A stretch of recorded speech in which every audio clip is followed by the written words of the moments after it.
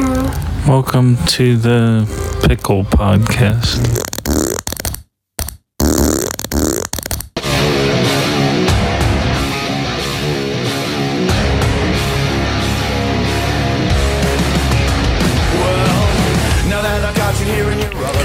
What's going on, everybody?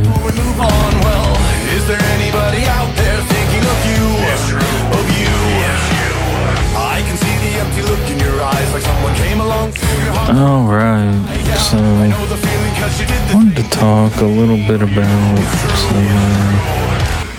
some weird things people have been doing lately, but yeah.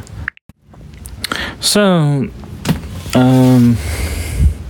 for whatever reason, a lot of people, they get tired of these apps. They like to bounce back and forth, I guess, and sometimes I guess it's because of drama issues.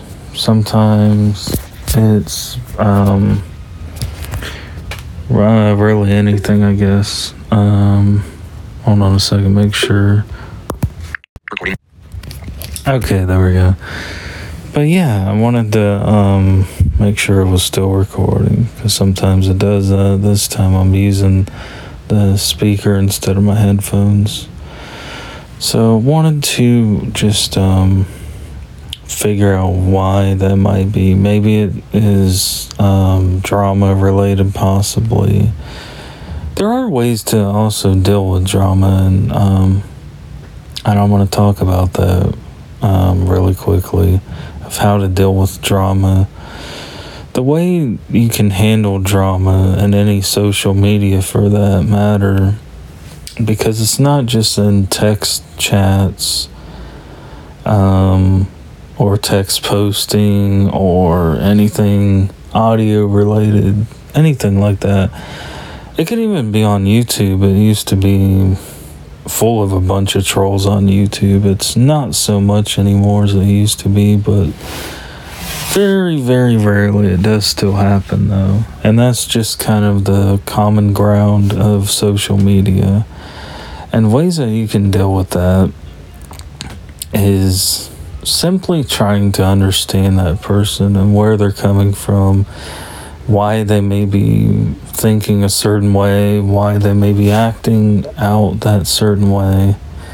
And if you can't come to that conclusion successfully after taking those steps, then it's better to just get away from those people. It's never the best option to immediately block that person unless there is a valid reason in doing so.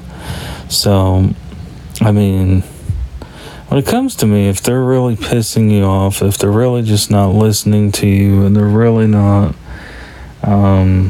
hearing what you have to say, or understanding that you have outside time, for instance, whether somebody keeps FaceTiming you over and over and over again, even though you previously told them not to do that, that's understandable to block somebody. However, if you're finding a public group and you're seeing how everything is, you might be just quickly listening in, because it is audio based, and your only options are to either just send a bunch of comments, which can get very spammy quickly, or you can just raise your hand when you are ready to talk, or just sit there, whatever. And I think, to me, it's good to have a middle ground. Offer to invite that person, and if they decide, okay, you know what, no, I'm good, then that's fine. You offered it up, and they can take it from there. The biggest problem with a lot of different networks and clubs is they wait for somebody to raise their hand themselves, which it may sound very proper in a business setting. However, it's actually putting more work on that person instead, and that's never a good thing. And yeah, it might be simple for them to just raise their hand, to be fair to that conversation. whether it's on Zoom or Clubhouse, anything like that. But to me, it's always a more fluent conversation, whether it's video or audio based social media, to just offer up that, okay, they can come in if they want to listen, that's cool. If they don't, that's cool too. And also the muting, there are some instances where you may want to mute your audio and video, and sometimes you may need to do that, and that's understandable. However, just continuously doing that for no valid reason, there's no sense in it. And to me, it's just basic social media etiquette, I guess, and I don't think a lot of people follow it for whatever reason. I'm definitely not an expert to go off of, but there are things that do work for me, and maybe they can work for you also.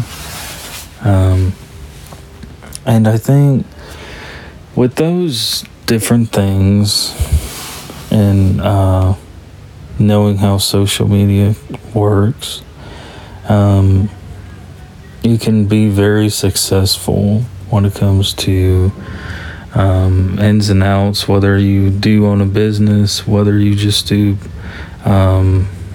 social media for entertainment, or just as a hobby, really, or anything like that, and that's fine.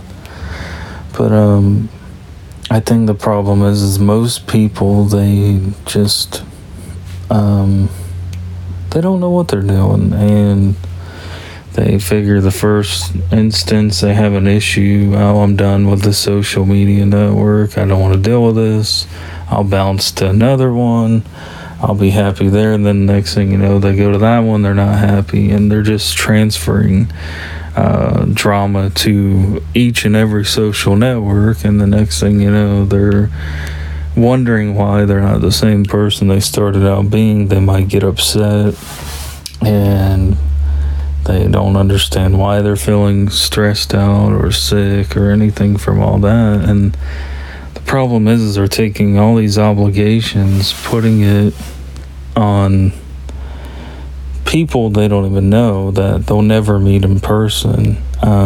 Just because you know somebody virtually all day long, it doesn't mean you actually have lived with that person, you've been around that person. I mean, they may be a cool ass person to talk to all day long, but once you get to hanging around them, you're like, I don't want nothing to do with it.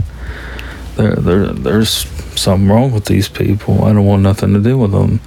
And to me, my goal is if you're very difficult to deal with in a social media setting, chances are it's only going to be 3 times worse in person. That's just my experience alone. So if you're mostly okay on social media, you're probably an okay person now. Sometimes it can change. You could even be the nicest person on social media, and you see that person and decide to hang out with them, or him or her, and they're like, nope, not for me, not my cup of tea, or my cup of coffee, whatever your preference, or both, tea and coffee, toffee, But that's basically my thoughts on it. Just knowing where you can go in social media and things like that. And it's always best to know exactly what you want, what your reasoning is of being on there, things like that. Hope you enjoyed this one, and see you in the next one.